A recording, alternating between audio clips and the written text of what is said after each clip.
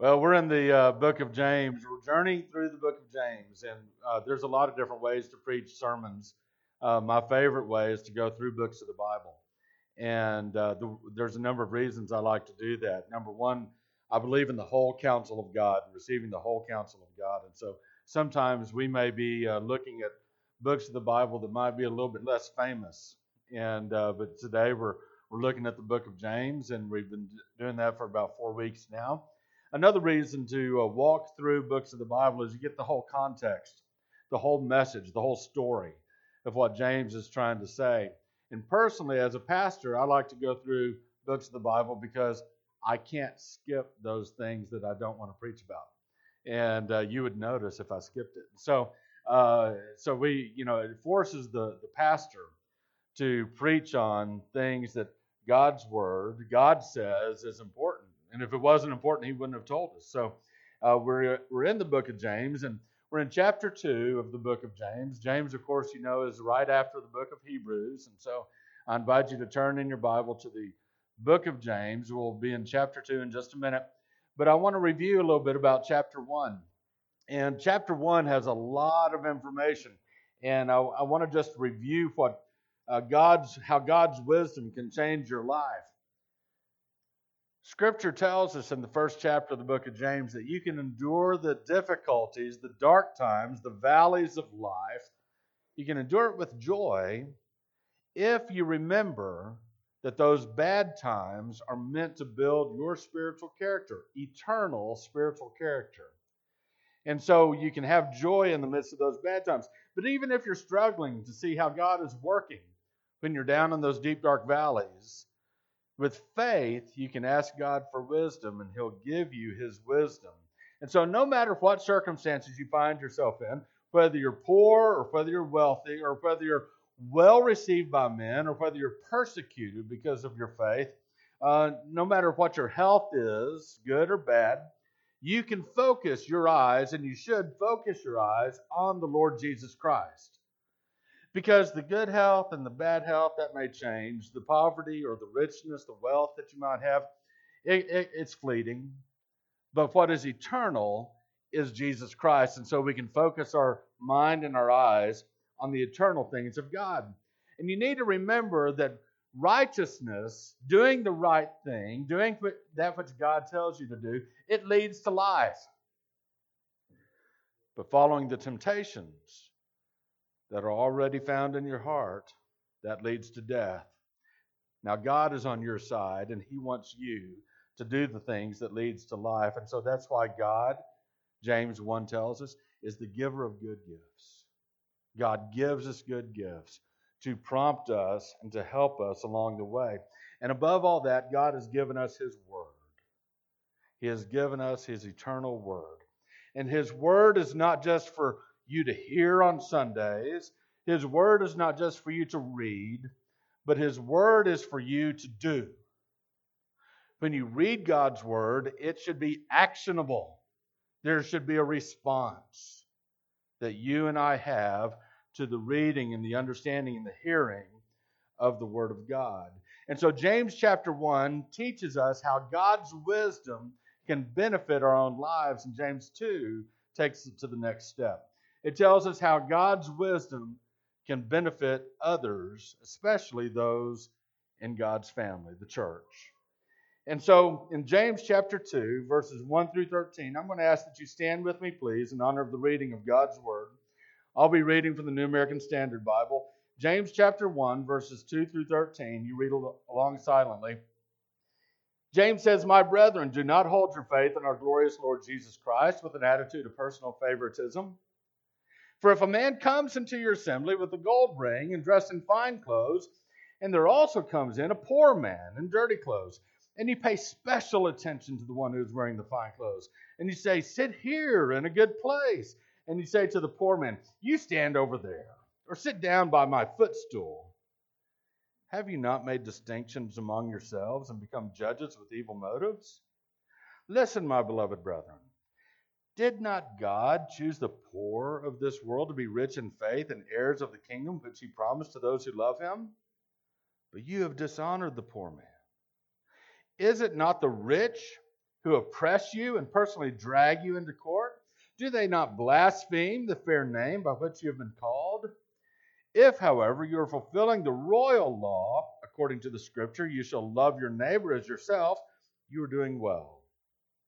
But if you show partiality, you are committing sin and are convicted by the law as transgressors.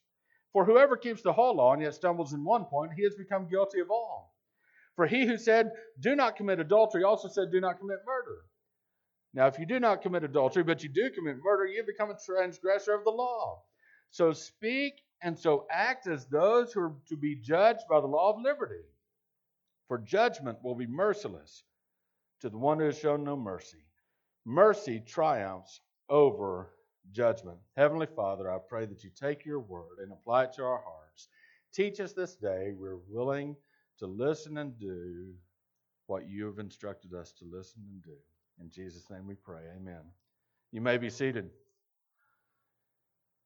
Now, after reading all of that, you might have gathered that the essential message of this sermon is this: don't show favoritism to people. Treat everyone fairly. And that's a simple message. It's something we learned in kindergarten, I hope. You know, it's something we learned in vacation Bible school or Sunday school. But it's a message that we need to hear from time to time. And the reason for this message, the reason that we treat everyone fairly, the reason we are not to show favoritism to people is found in verse 1. Look at verse 1 carefully. It's very important. He says, my brethren, do not hold your faith in our glorious Lord Jesus Christ with an attitude of personal favoritism. Let me rephrase that. Treat everyone with respect because of your faith in Jesus. Your faith in Jesus ought to impact the way you treat other people. Now, when you read Scripture, and I know that there are many people here that are very learned in Scripture. When you read the Scriptures, do this. Pay special attention to those, I'm going to call it extra words. The words that grammatically might not have to be there for it to make sense. Here's what I mean in verse 1. James could have said, my brethren, do not hold your faith with an attitude of personal favoritism. That makes sense? It would have meant essentially the same thing because we would have known who our faith is in. But he added something about Jesus. He went out of his way to talk about Jesus. In other words, there's something about Jesus that should cause us to treat all people fairly. There's something about Jesus that should cause us not to show favoritism to people. So do not hold your faith in Jesus with an attitude of personal favoritism. But he went beyond that too. You see, he could have said, my brethren, do not hold your faith in our Lord Jesus Christ with an attitude of personal favoritism. But he added one other word: our glorious Lord Jesus Christ. There's something about Jesus being glorious that should cause us not to show favoritism. What does that mean for Jesus to be glorious? Because James is really going out of his way to describe the why we should not show favoritism. What it means for Jesus to be glorious, if you were to go back and to study Matthew chapter 17 and some other parallel passages, you would see that Jesus took three men, his three closest disciples, his inner circles. He took Peter and James and John up on a mountain. You may know the story. And he was transfigured before them. He was transformed. What does that mean? His face shone like the sun, became incredibly bright. His clothing became as bright as light. And they couldn't figure this out, but they knew they were standing in the midst of something completely different. Jesus was revealing to them maybe just a portion of his eternal glory. Jesus is our glorious Lord Jesus Christ. Later, After Jesus died on the cross, the Bible says that he rose from the grave with a glorified body. It was Jesus, all right, but the body was somehow different. It was a glorified body. And by the way, Scripture tells you and me that we will receive a glorified body when we're raised from the dead as well. But Jesus had a glorified body. There's something about Jesus being glorified that should cause us not to show favoritism to people. Let me put it this way. We don't have our faith in Moses. He was a godly man, but he was just a man. Our faith is not in Abraham. Our faith certainly is not in Muhammad. Our faith is not in any politician that is alive today. Our faith is in the one person in human history that was more than just a man. He is the eternal God, the glorified creator of all of the universe. And he limited himself and became like you and me. That's who our faith is in. And because we have faith in that one, that Jesus, we are not to show favoritism to any of the people that God has created. None of them. Everyone you encounter, even if they're vile, even if they're disobedient to God, even if they curse God, they're made in His image. And we're to treat all people with respect. Let God take care of the judgment. We're to treat all people with respect. You see, this glorified Lord Jesus Christ, we see Him too. But we don't see Him with our eyes like Peter, James, and John. We don't see the resurrected, glorified body of Jesus like those that were witnesses to His resurrection. But we see the glory of our Lord Jesus Christ through faith. It is our faith in Him that causes us to treat people the way they should be treated. And James tells us not to hold these people or not to have this attitude of personal favoritism. The idea of personal favoritism means don't lift up your eyes towards certain people. Just because someone is wealthy, or just because someone is rich, or just because someone is famous, don't lift up your eyes toward them and then look down upon those that are poor or nobodies. That's not God's way. We're to treat all people the same. There's so many ways that we tend to judge people. We judge them by the clothes that they wear, by the color of their skin, by how much money is in their bank account, by the car that they drive or the job that they have. Or we even judge people by what other people say about them. And that may be the most amazing of everything, because you hear something about somebody and all of a sudden you have bad feelings toward this other person. When was the last time that you took the time to investigate what someone else said about someone else before you just believed everything negative that you heard? You know, even in our country, we have a justice system that we have strived for years and decades and even centuries to try to make it the most just justice system in the world. And I think that it is that. But here's what we have to understand. Unless we teach these principles to every person in our society, the justice system will never live up to its potential. Why? Because unjust hearts always lead to injustice. It doesn't matter what the letter of the law says. We need people who understand in their hearts and in their minds what true justice really is. We could learn a lesson from how the Lord instructed Moses. Listen to what the Lord said to Moses in Leviticus 19, verse 15. The Lord said, "You shall do no injustice in judgment. You shall not be partial to the poor, nor defer to the great, but you are to judge your neighbor fairly." our society could learn some lessons from God. God himself, he said those words, and God's standards are always right. Why shouldn't we play favorites? Well, because God doesn't play favorites. In the book of Job, Job had some friends. Sometimes they gave him good advice, sometimes it wasn't so good. But Job had a friend named Elihu, and in Job chapter 34, verse 18, his friend Elihu was right. He was dead right on this one. He said, God is not partial to princes and does not favor the rich over the poor, for they are all the work of his hands. That's exactly right. In Romans chapter 2, verse 11, Paul says it as simply as you can. There is no favoritism with God. None whatsoever. Ephesians chapter 2, verse 9. Slave masters were instructed how to treat their slaves in this way.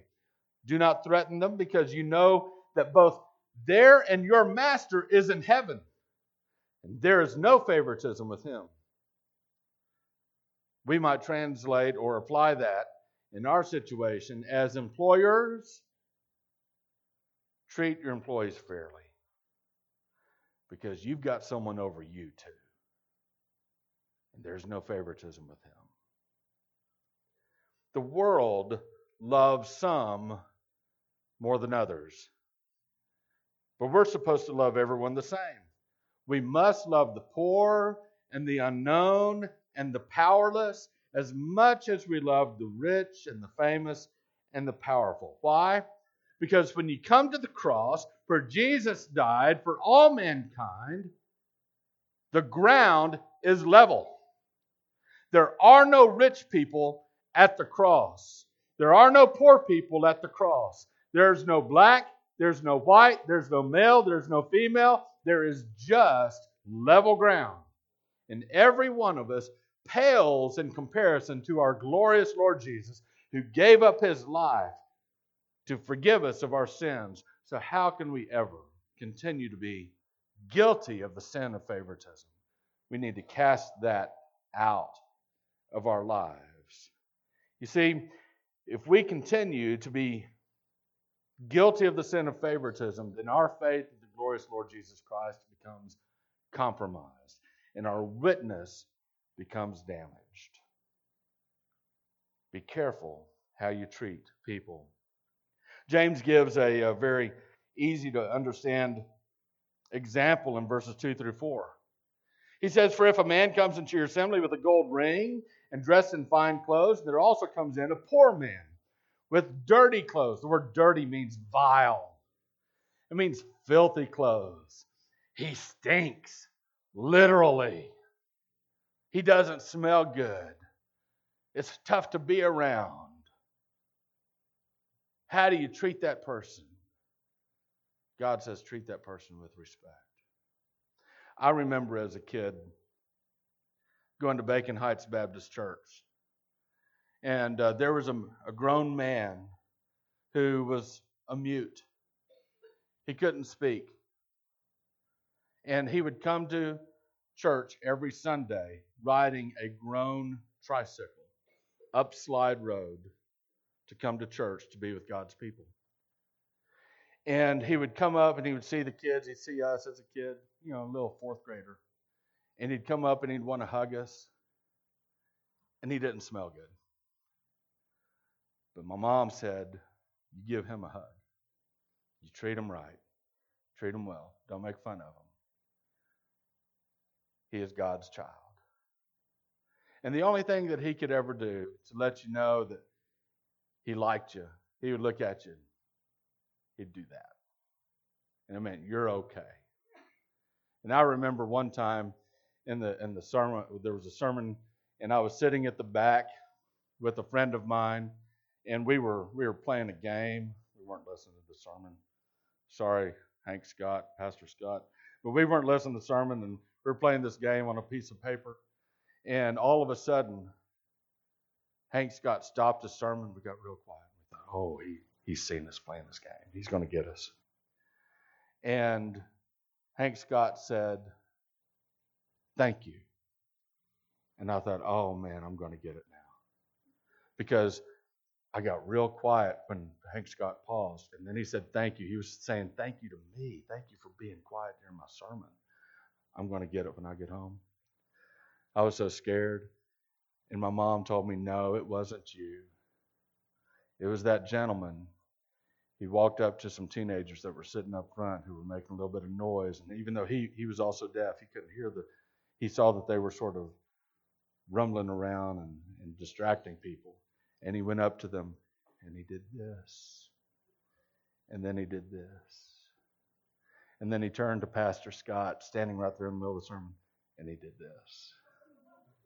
And that's when Pastor Scott said, thank you. We're to treat all people the same. Everyone the same.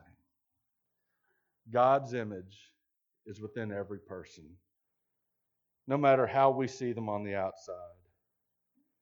If someone comes into your assembly, into church, big church, and you pay special attention to the one who is wearing the fine clothes, and you say, hey, sit here in a good place.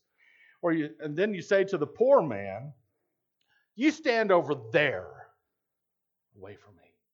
Or you sit by my footstool. Literally, do you know what it says? Sit under my footstool. I'm going to sit here in my chair, and I'm going to have my footstool, and I want you under my footstool. What a ridiculous idea. But that's how we make people feel when we put them down because of the way they look, or they don't talk right, or they don't come from good stock, whatever that is. He says, have you not made distinctions among yourselves and become judges with evil motives? There's 3 questions that James asks beginning in verse 5. Question number 1. He says, listen, my beloved brethren, did not God choose the poor of this world to be rich in faith and heirs of the kingdom which he promised to those who love him? But you've dishonored the poor man. If God has chosen the poor man and you've dishonored the poor man, whose side are you on? You see, if God has given faith to the poor or to the disabled or to the mentally deficient or to the spiritually wounded or to the widow or to the orphan, who are we to act like we're better than they are? They're made in the image of God just as much as you and me. Just as much. Just because you might have the benefit of being wealthy or in your right mind or whatever it is you have, you're no better. I'm no better. In 1971, a great movie came out. Willy Wonka and the Chocolate Factory. You remember that one? At one point in the movie, I'm talking about the one with Gene Wilder, not the new one, not the one with the pirate, the one with Gene Wilder. And in that movie, Violet, one of the spoiled, rotten kids, she picks her nose with her pinky, and she says, spitting's a nasty habit. And Willy Wonka says, I know a worse one. You know, there is a worse thing than being poor or disabled or mentally deficient or spiritually wounded. There's something worse than being a widow or an orphan. It's being their judge. It's a much worse habit to be someone's judge. See, the poor in Christ will gain eternal riches someday. The disabled will have new legs or new eyes or a new spine. The mentally deficient will be brilliant beyond your wildest dreams someday. The spiritually wounded will be made whole. The widow, she's the bride of Christ. The orphan has a heavenly Father and a family more numerous than all the grains of dirt in West Texas. Don't look down upon someone for how they are right now. You remember what they're going to be someday and treat them like that. They are children of the King. Children of the King. Question number 2 in verse 6. Is it not the rich who oppress you and personally drag you into court? I need to give some context here. When the New Testament was written, the Roman Empire ruled the known world. And Roman law explicitly favored the rich. In fact, if you were poor, if you were part of the lower class, they had a class system. And if you were part of the lower class, it was against the law to sue the upper class. If you were poor, you could not sue the rich. Why? Because they were afraid that poor people would take advantage of it for their own gain. So they disallowed the poor from suing the rich. At the same time, the rich could sue the poor as much and as often as they wanted. James asked, who is it who drags you into court? Isn't it the rich that drag you into court? Why do you admire them? Why do you favor them, he asks.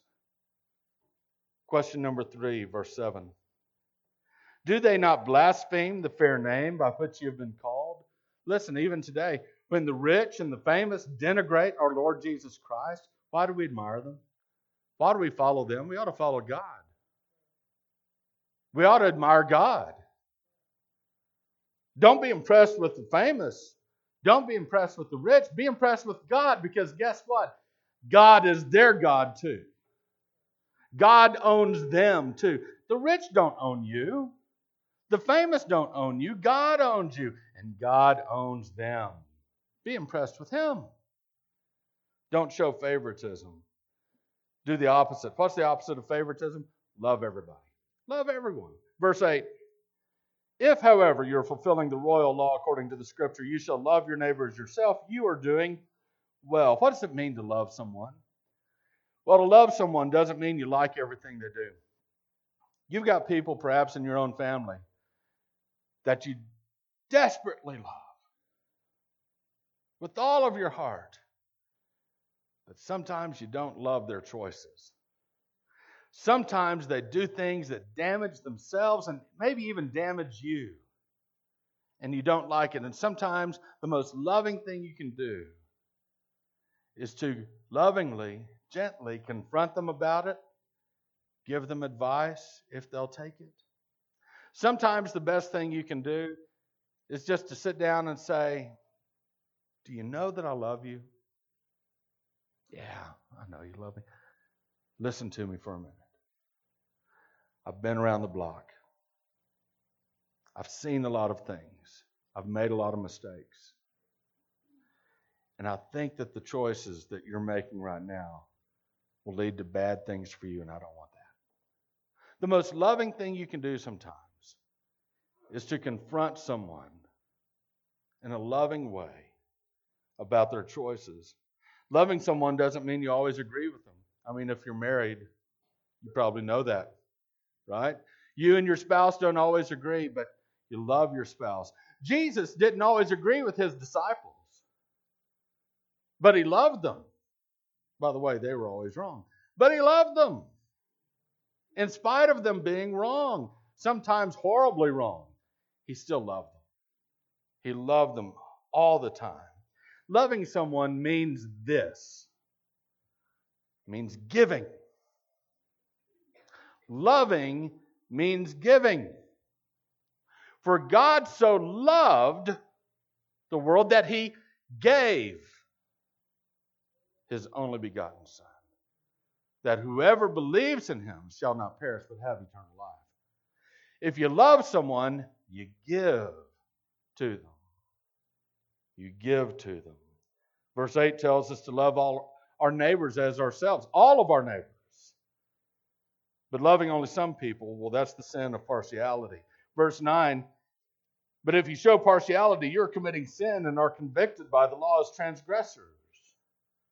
And we become guilty of breaking the entire law. Verses 10 and 11 says, for whoever keeps the whole law and yet stumbles in one little point, he has become guilty of all. For he who said, do not commit adultery, also said, do not commit murder. Now, if you do not commit adultery, but you do commit murder, you become a transgressor of the law. God's law is like a fabric, a garment made out of one piece of fabric. It is seamless. And if you tear one part, you've torn it all. God's law is like an omelet. And you put 11 good eggs in there, and then one rotten, nasty, sulfur-like smelling egg in that omelet. You haven't ruined 1/11 of the omelet or 1/12 of the omelet. You've ruined the whole thing. That's what breaking God's law is like. People say, oh, I'm not so bad. I haven't committed the big sins. Have you committed any sins? Sure. Then you've broken the law of God.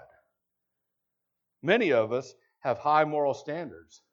We don't smoke or drink or chew or go out with girls that do. That's right. So many of us have careful speech. We try to use good words and not those bad words. But how many of us show favoritism? I think James would say, your moral standards are high, that's good. But you look down upon people, you've broken the law of God. Don't do that. We have to be loving toward everyone we encounter. Verses 12 and 13 says, so speak and so act as those who are to be judged by the law of liberty. For judgment will be merciless to one who has shown no mercy. Mercy triumphs over judgment. If you were to stand before Jesus today and he were to ask you this question, how would you respond? Here's the question. Did you love your neighbor? You might be able to say yes to that. But what if he was to say to you, how? How did you love your neighbor? By what tangible means did you love your neighbor? Is there any tangible evidence that would stand up in court that shows that you loved your neighbor? What about that unlovable person at work? Yeah, that too. Sorry. Hate to be the bearer of bad news. But that irritating guy at work, yeah. You got to be loving to them too.